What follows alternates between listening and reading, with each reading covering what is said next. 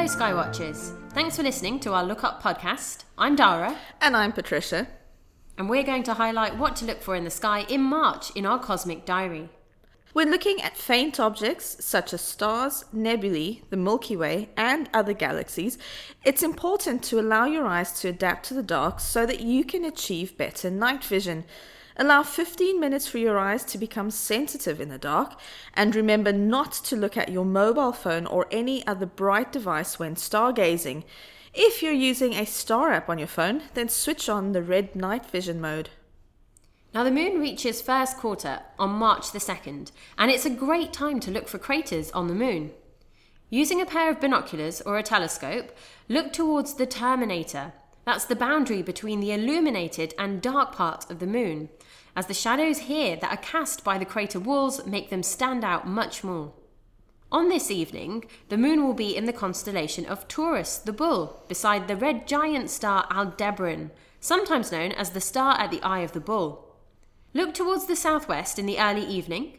This bright star can be seen from light-polluted skies, and if you give your eyes enough time to adjust to the darkness, you should be able to make out its red colour. By March 9th, the moon will reach its full moon phase. Look towards the southeast in the early evening to see it. This month's full moon will be a supermoon, in fact, one of several supermoons this year. Because the moon's orbit isn't a perfect circle, its distance from the Earth changes as it orbits the Earth. If the moon comes within 90% of its closest approach to the Earth and it coincides with a full moon or a new moon, we call it a supermoon. Due to its closer proximity, the moon can appear 14% larger and 30% brighter compared to when it's at its most distant. The April full moon will present the closest supermoon of this year, and because there are no official definitions about what constitutes a supermoon, some are counting the February and May full moons as supermoons too. The full moon will appear in the constellation of Leo the Lion and will be seen beside the second brightest star in that constellation, Denebula. The star's name is derived from the Arabic Deneb al-Asad, meaning the tail of the lion. Denebula is one of the 3 stars of the Spring Triangle asterism, a familiar pattern of stars along with Spica and Arcturus. However, in this asterism, some people replace Denebula with Regulus, the brightest star in the constellation of Leo. Now the last quarter moon falls on the 16th of March. Keep track of it over the next few days, as by the 18th it will appear beside Mars and Jupiter in the pre-dawn sky. And the following morning the moon will be closer to Saturn. Look to the southeast just before the sun rises to see this planetary buffet along with the moon over the course of these few mornings. Mars, Jupiter and Saturn are some of the naked eye planets, and so are visible without the aid of binoculars or a telescope. They look like bright stars. Jupiter will be the brightest of this trio, and Mars will have a reddish hue. Although they'll probably be easier to locate with the moon in proximity, the planets can be seen throughout the month, and by the end of March, Mars will sit closer beside Saturn than Jupiter. The March equinox occurs on the 20th of March. It's known as the vernal equinox in the northern hemisphere and as the autumnal equinox in the southern. It marks the first day of spring, the vernal equinox, in the northern hemisphere, and the first day of fall or autumn, the autumnal equinox, in the southern hemisphere. At the equinox, the sun will shine directly on the equator, and there will be nearly equal amounts of hours of daylight and night throughout the whole world on this day. By March 24th, the moon reaches new moon and will mark the beginning of another lunar cycle. It's also when Mercury reaches greatest western elongation, meaning from our point of view on Earth, it will appear at its furthest point west of the Sun in its orbit. This makes it an ideal opportunity to view Mercury before the Sun rises. Even though Mercury is a naked eye planet, it's fainter than the others and will appear close to the southeastern horizon, so will still be a challenge to spot. The 24th also marks when Venus, the 5th and final naked eye planet, is at greatest eastern elongation. so it will appear at its furthest point east of the Sun in its orbit. Again, this would make an ideal time to look for Venus, but in this case, look to the southwest just before sunset. Venus is much brighter and easier to spot, and at greatest eastern elongation, you'll have the longest opportunity to watch Venus as it sets over 4.5 hours after the Sun. And if you do take any photos of the night sky, please do tweet them to us at ROG Astronomers. You may also want to check out our Night Sky Highlights blog on our website, rmg.co.uk. But for now, it's time for our cosmic news. Welcome to the cosmic news story part of our podcast. Every month, Dara and I pick a story, so that can be something that's broken in astronomy or in space exploration. We'll tell you that story and give you the opportunity to vote for your favorite story in our Twitter poll. And so this month, we're going to begin with you, Dara. So what have you chosen for us for this month? I'm really excited about this one because I feel like I am a bit of a space exploration kind of fanatic. It really excites me when we think about actually heading into space, because a lot of astronomy does have to be ground-based. We can't necessarily get to everything that we want to explore. And so having things that help us explore by putting them into space is something that really excites me. So for this month, I've actually chosen something that is a bit of an ode. The idea that as one mission may be coming to an end, there's something else to look forward to. So I'm going to start off by talking about NASA's Spitzer Space Telescope. I'm sure many of our listeners have heard all about this telescope. And after 16 years of studying the universe in infrared light, the mission actually ended at the end of January. And it's just an incredible feat what this telescope has done. It launched back in 2003, and it was actually named in honour of an astronomer called Lyman Spitzer. He actually promoted the idea or the concept of having telescopes in space back in the 1940s. And who would have known then that, a few decades later, we'd have actually sent people into space? Yeah, it's amazing to think, as you say, to propose it at that time, but then only towards the end of the 1950s we started to embrace space exploration as well, at that point, as this amazing window into the universe. And yeah, it's just it's amazing to think that people had these great ideas and that we could see them come to fruition. It absolutely is. And Spitzer isn't the only one of these kind of great observatories. So NASA has its 4 great observatories. So there's the Hubble Space Telescope, which I'm sure many of us know about. There's Spitzer, which looks at infrared light. Hubble Space Telescope looks at visible, bit of infrared and a bit of ultraviolet light too. The Chandra X-ray and the Compton Gamma Ray observatories. So altogether, this program with these 4 great observatories really demonstrate the idea that when you look at the universe using different types of light, you actually get a fuller picture of what's going on.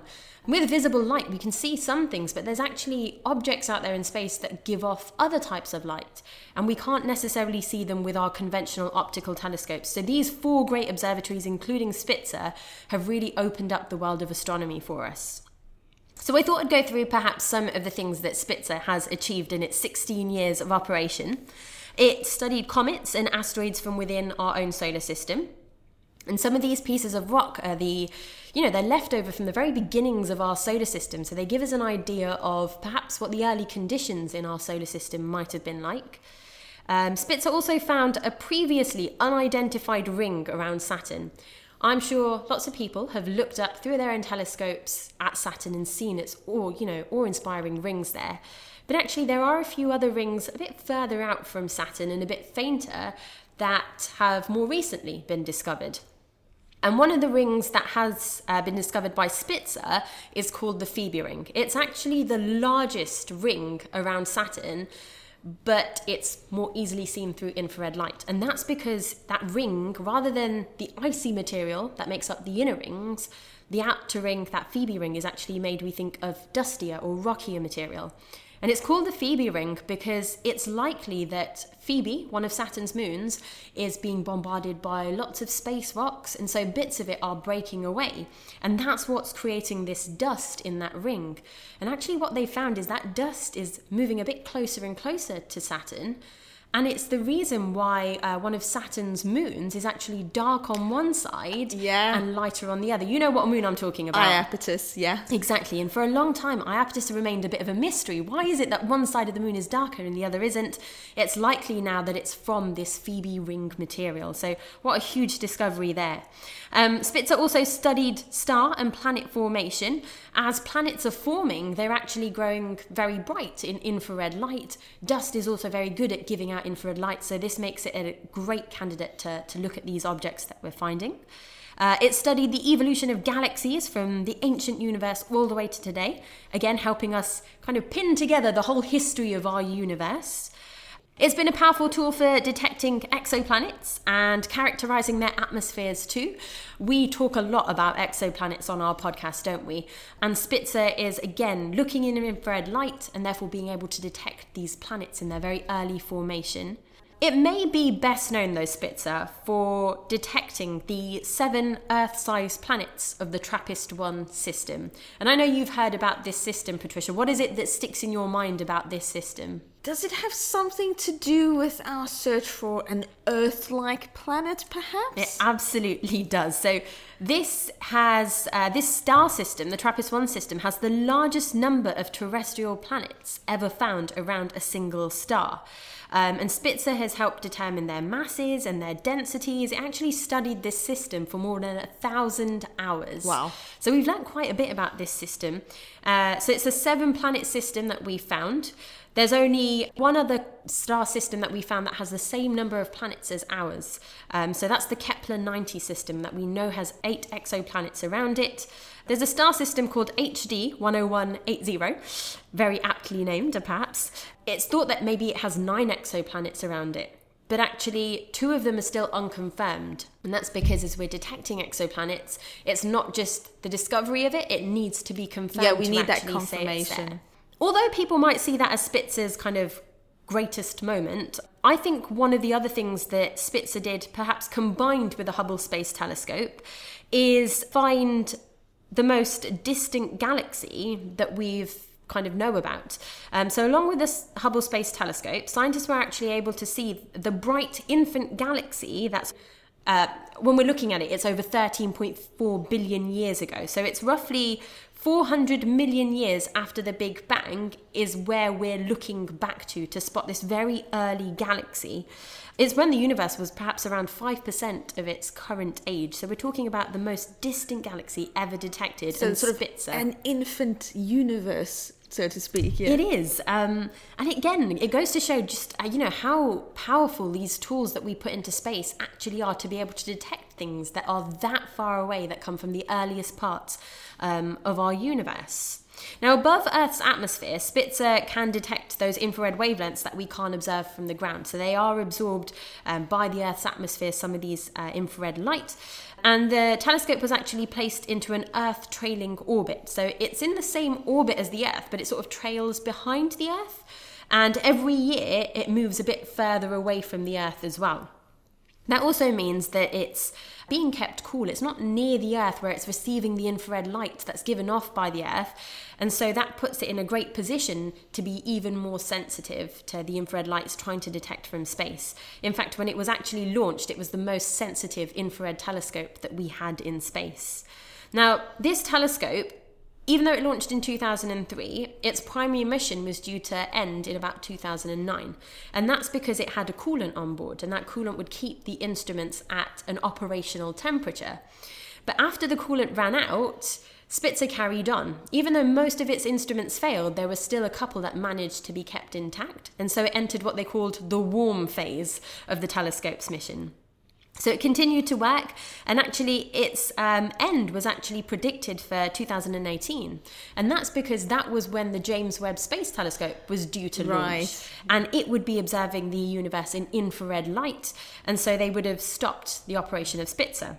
But since the James Webb Space Telescope has been postponed several times, it's now due to be launched in 2021, so you've still got another year. Spitzer was actually granted an extension to be carried out until 2020. Now, as it's moved further from the Earth in the same orbital path, but around to the Sun, what's happening is the antenna pointing towards the Earth is having to point at kind of increasing angles or higher angles to be able to communicate with the Earth. And that's actually causing more solar heating. So it's got a solar kind of protective front, but as it's angling to be able to communicate with the Earth, more of that telescope is exposed to the sun's heat. And so they've had to shut it off now because its kind of instruments are becoming non-operational. So after receiving 16 years of going around and detecting lots and lots of things that actually have had a huge impact today, we've unfortunately had to say goodbye to the Spitzer Space Telescope, but I want to salute it. It's been a huge, huge thing. And actually, with the end of the Spitzer Space Telescope, just 10 days after, there was the launch of a fantastic new mission, and that is the Europe and NASA's Solar Orbiter mission, which launched on the 9th of February. People may have heard of NASA's Parker Solar Space Probe. That launched about a year and a half ago, and when that launched, it was a big deal too. Venturing close to the sun is a huge deal, right? There are big temperatures to deal with. Getting it in orbit around the sun rather than completely just being grabbed in by the sun is another thing the space scientists have to think about. So the Parker Solar Space Probe, it ventured very close to the sun. It actually penetrates through the sun's corona, which is the outermost layer of the sun. It's already passed within 11.6 million miles of the sun.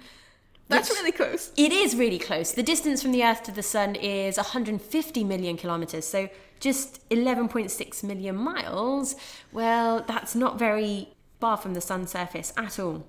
But that Parker Solar Space Probe is aiming for the closest approach of about 4 million miles, which is just mind-boggling to think that an instrument can get that close to the sun with that incredible heat and the solar radiation and still work. And it's hoping to achieve that closest approach by 2025. So we've got a few years to wait, but hopefully it'll achieve it. Now, Solar Orbiter, that launched in early February, it won't do this. It's not going to go really, really close to the sun. But what it is going to do is get into an orbit where it's going to be able to see the poles of the sun. And that has never been done before. Yeah. The poles of the sun have never really been imaged before. So that is uncharted territory in our studies of the sun, because we obviously have a lot of spacecraft dedicated to studying the sun, but they're never looking or able to see that polar region in detail. So I mean, this is really exciting, a new frontier in terms of solar studies. It absolutely is. Most of the probes we have are in the sort of plane of our solar system, and it is a great challenge to get a probe to then kind of change its orbit so it's in a polar orbit instead. One of the things that this probe has, something new to it, I guess, is that even though it's not going as close as the Parker Solar Space Probe, it's still getting close enough to the sun where it's going to be really hot. So it is going to need a heat shield. And the heat shield on this probe has an outer black coating that's actually made of burned bone charcoal. So it's alike to what's used in prehistoric cave paintings. It's actually made from like the burnt bits of animal bones, which I think is absolutely crazy that we can find materials here on the Earth that we don't necessarily think could withstand heat, but can really help us in our exploration of space. Now, that heat shield that's been developed with these burnt charcoal kind of bits from the bones of animals can actually withstand temperatures of up to 530 degrees Celsius. So that's pretty good going. Now, it's different to the heat shield of the Parker Solar Space Probe. That's actually made of 2 panels of super heated carbon-carbon composites. And between, there's a sandwiching layer of like a carbon foam, which is like 97% air. And that's the heat shield that's used on the Parker probe, but this is a kind of new or a novel approach that's being used on the Solar Orbiter. Now, the Solar Orbiter's heat shield actually has 5 peepholes in it. I love that word, peepholes. And that's where the scientific instruments will be able to take different measurements. And they're going to be collecting different types of light again, so the X-rays, the UV light, the visible light, and many others. Now, 9 of the 10 scientific instruments that are on this probe were actually made in Europe. The last one was made by the Americans, by NASA, and it actually launched from American soils too, from Cape Canaveral. It's going to need to use some gravity assists from the planet Venus and from ourselves, the Earth, to actually alter its path to the sun. So it's going to take a while to get there. Full science operations are due to begin around late 2021, so we've got roughly 2 years to wait. And then the first close solar encounter is likely to be in the year 2022. And then every half year following that, we should get some good results back. Now, looking at the poles is really important because that's where we've seen these huge dark coronal hole structures, and they seem to kind of constantly shift or move. Now, these are the hubs for the sun's magnetic field, and we see that it flips its polarity every 11 years. So anyone that looks at the sun and has noticed that things change on the sun, it usually coincides with this 11-year solar cycle. So these structures, these coronal hole structures, are where all the fast solar winds actually come from. So when those magnetic field lines break, parts of the sun's kind of outer atmosphere then flung out into space, these huge solar winds are sent out. Now we need to know, hopefully, from this probe, and it will be able to help us, how the sun affects our local environment here on the Earth, and maybe even Mars if we're looking to kind of send humans there in the future to be able to explore for longer. It might also help scientists predict space weather. So if we're looking at how solar flares affect kind of the weather in space, that's really important because it disrupts our communication here on Earth. So we have to be very wary of it. And it's also certainly true that we have to understand that solar environment as well, because we have to protect astronauts, because we have some living on the International Space Station. And as you say, if we're looking at Mars, we're going to have astronauts traveling a very long distance to reach the planet. So it's very important that we can understand all these highly powerful and energetic events that come from our sun so that we can plan to protect these astronauts on their future missions. Absolutely. And the Earth is quite lucky in the sense we've got our atmosphere, we've got a protective magnetic field, but the International Space Station doesn't have that. Mars doesn't have that. And so we need to be wary of how the sun can definitely affect places like that.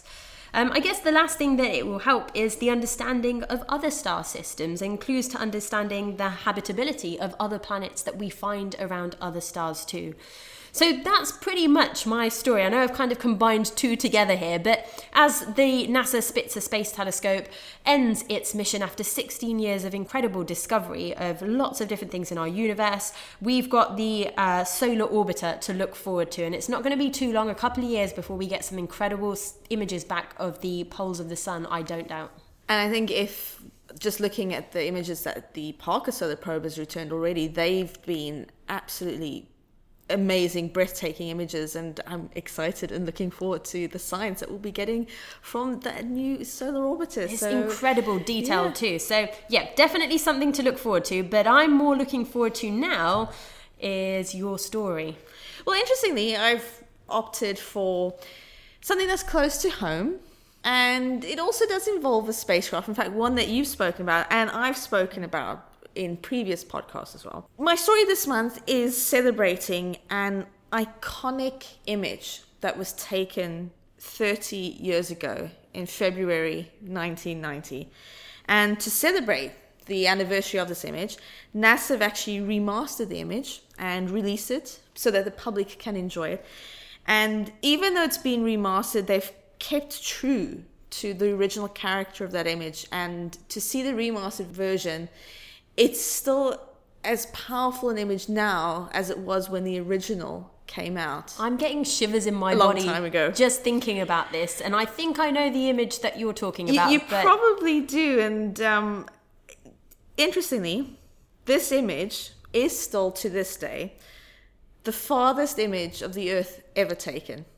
And I suspect at this point you can probably guess which image I'm talking about. That pale blue dot. Yes, the iconic pale blue dot image taken by the Voyager 1 spacecraft. And of course, many people associate the words pale blue dot with Carl Sagan. And if we're going to talk about this image, we have to talk about Carl Sagan. So Carl Sagan was an extraordinary individual and a brilliant astronomer and science communicator who achieved a lot. You just have to read through any biography of Carl Sagan, and it's impressive what he did. I'm going to highlight just a few of the things, but just to provide some context on this amazing man. As a doctoral student, he offered a solution to the mystery about the planet Venus. Because at the time he was doing his PhD, It was widely assumed that Venus had a warm and wet climate which could support life. But Sagan calculated that the dense carbon dioxide atmosphere that you find there at Venus was actually able to sustain an extreme greenhouse effect, which would mean that the surface temperature would be hot enough to melt lead, and therefore no life would be possible on the surface of Venus. It was only many years later when the Pioneer Venus spacecraft would actually confirm that. Wow. But as a PhD student, he had that solution to that puzzle. And then again, a couple of years later, Sagan, along with his first graduate student he was working with, James Pollock, actually solved another major mystery in our solar system.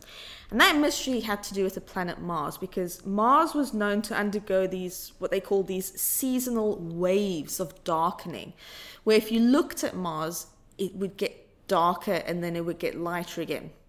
Now again, at that time, the most popular explanation was that those observed changes were actually due to seasonal changes of vegetation on the planet. Now I know right now everyone's going to say, what? But this all has to do, of course, with the famous canals on Mars, that idea that there were people living on Mars and that there were canals feeding water and that the darker regions and all the changes that had been observed. And that's actually where that title came from. So it came from a long time before we started proper observations of Mars. So this is going back to the late sort of 19th century. They'd observed this, they were trying to understand what was going on. And it's interesting, by the time when Carl Sagan was doing the studies, that idea was still there, that there was vegetation on the planet Mars. But Sagan and Pollock actually instead suggested that one possible scenario for what we were seeing was in fact that there were seasonal winds on Mars that were actually blowing light-colored dust onto the sort of the darker highland rock and then just blowing it off again. And this explanation was later confirmed by the Viking orbiter that was sent to study Mars. I feel like Sagan is like some sort of, like, he can predict the future. He knows what's going to happen. But it's incredible that he can use the ideas, the basic ideas of kind of science, but also that creativity that he must have had to be able to come up with these novel ideas too. At the time he was doing this, he was also playing a leading role in the US space program. So he was already involved in NASA from the 1950s, and eventually he became a visiting scientist at NASA's Jet Propulsion Laboratory. And while he was there, he helped to design and manage the Mariner 2 mission to Venus, the Mariner 9, Viking 1 and Viking 2 missions to Mars, the Voyager 1 and Voyager 2 missions to the outer solar system, and the Galileo mission to Jupiter. That's quite a list to have under your belt, isn't it? It's extraordinary. Obviously, he designed and managed these missions, but with the Voyager mission, he was actually a member of the Voyager imaging team, basically being responsible for deciding what images should be taken with the spacecraft, because you don't just point and click randomly. There are usually specific objectives you're trying to achieve, and there'll be targets, and you have to structure your program bearing in mind you have limited resources on your spacecraft, and of course things could go wrong at any point, so you have to make sure you achieve certain mission objectives. But he came up with the idea to use the cameras on one of the two Voyager spacecraft to actually image the Earth. And with the spacecraft being so far away from the Earth, he realized that the images would actually not show much. But that's precisely why he and other members of the Voyager imaging team wanted that image to be taken. But it was not easy to convince NASA to do this. I can imagine. We want to take a picture of the Earth. You're not going to be able to see it very well, but we want to do it nonetheless. But I can imagine why it would have been really hard to convince NASA. But at the same time, anyone that looks at that picture now and truly understands what that picture is trying to show would really understand why he and other people really wanted this image to be taken. Yeah, and he and his team worked hard, and they managed to persuade NASA that this was an image that needed to be taken. In fact, what they were able to do was come up with the idea of taking a solar system portrait. So taking a photo of every planet. And so on February 13th, 1990, Voyager 1 warmed up its cameras because you can imagine you're out in the frigid regions of space, and now you have to take photos. We have to warm up all of those electronics just to get them good enough and warmed up enough so that we can take these images. And at that point, Voyager 1 was actually hurtling out of our solar system and was beyond Neptune. Voyager 1 was about 6 billion kilometers from the sun at that point. And then it received commands from Mission Control to look back towards the planets and towards the sun. And that's when it started to take its images, because it also took an image of our sun. But the image of the Earth was taken on February 14th. So it was a Valentine's Day image. And in fact, that image of the Earth was taken just 34 minutes before the spacecraft powered off its cameras forever in order to conserve power. Because as you mentioned, for example, Spitzer, you had coolant, so that determined also the lifespan of the spacecraft. But Voyager 1 and Voyager 2, you have limited power.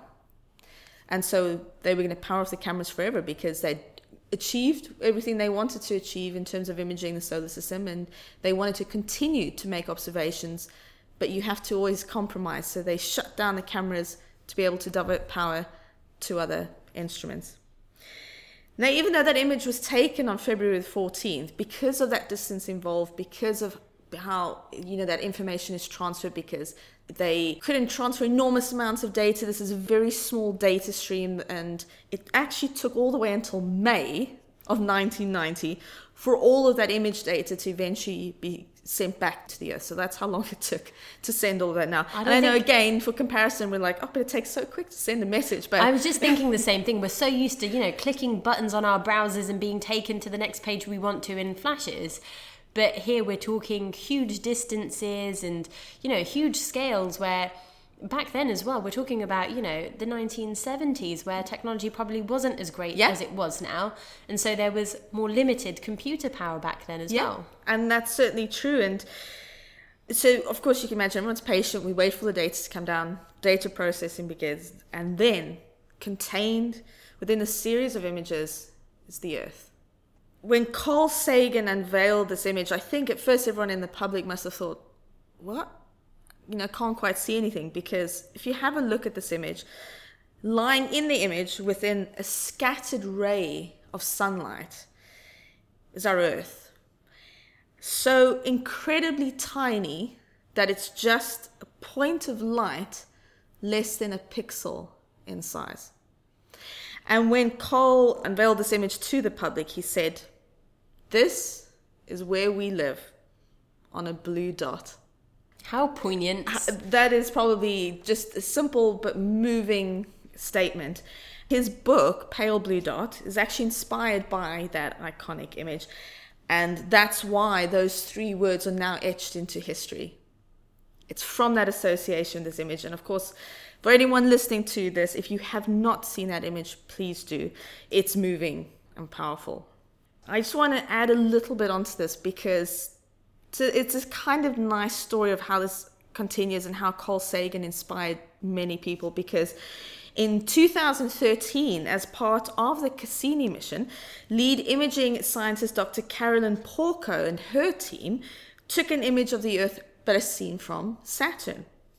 Now, Carolyn had actually worked as part of the Voyager 1 imaging team with Carl Sagan. And she wanted to create another image as iconic in that, but in partly a tribute to Carl Sagan. But what they did, which was really great, was NASA actually encouraged people around the world to go out on the day. So they told everyone, on July 19th, head outside, look up at the sky, and smile and wave. Everyone did that. And Cassini snapped its image of the Earth on that day. And that image is now known as the day the Earth smiled.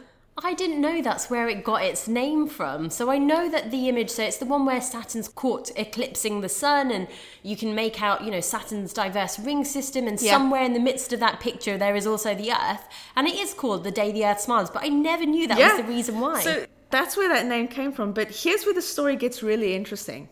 In 1983, Carl Sagan wrote to the then administrator of NASA, Dr. James Biggs, and expressed his concern that one of the most promising objectives for future planetary exploration was being given insufficient priority by NASA.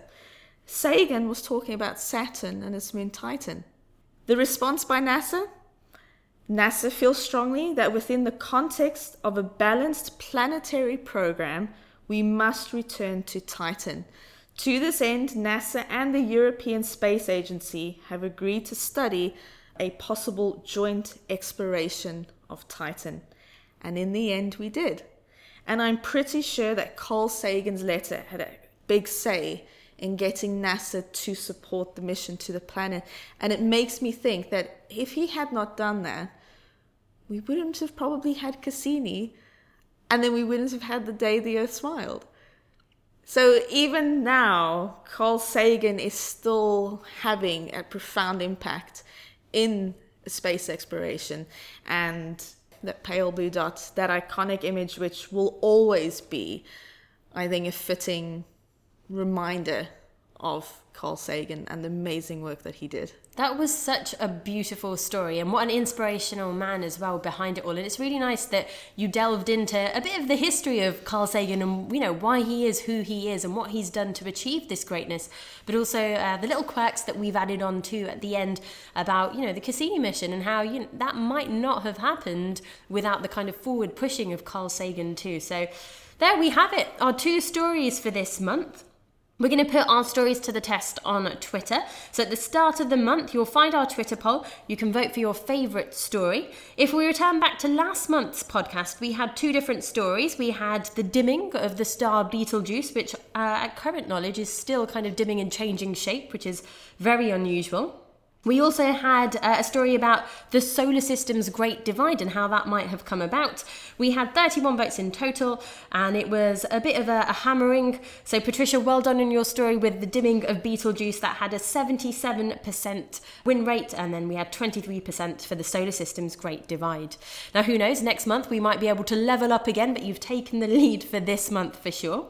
That does bring us to the end of our podcast, but just before we go, if anyone does want to listen to any of the other podcasts we've got interviews with other space scientists. We've got a few podcasts where we're interviewing astronauts. So if you do want to check them out, please do visit our SoundCloud account, and you can also visit our website rmg.co.uk and have a look for our podcasts there. But for now, that does bring us to the end of our Cosmic Diary and News for this month. We hope to see you on Look Up next month.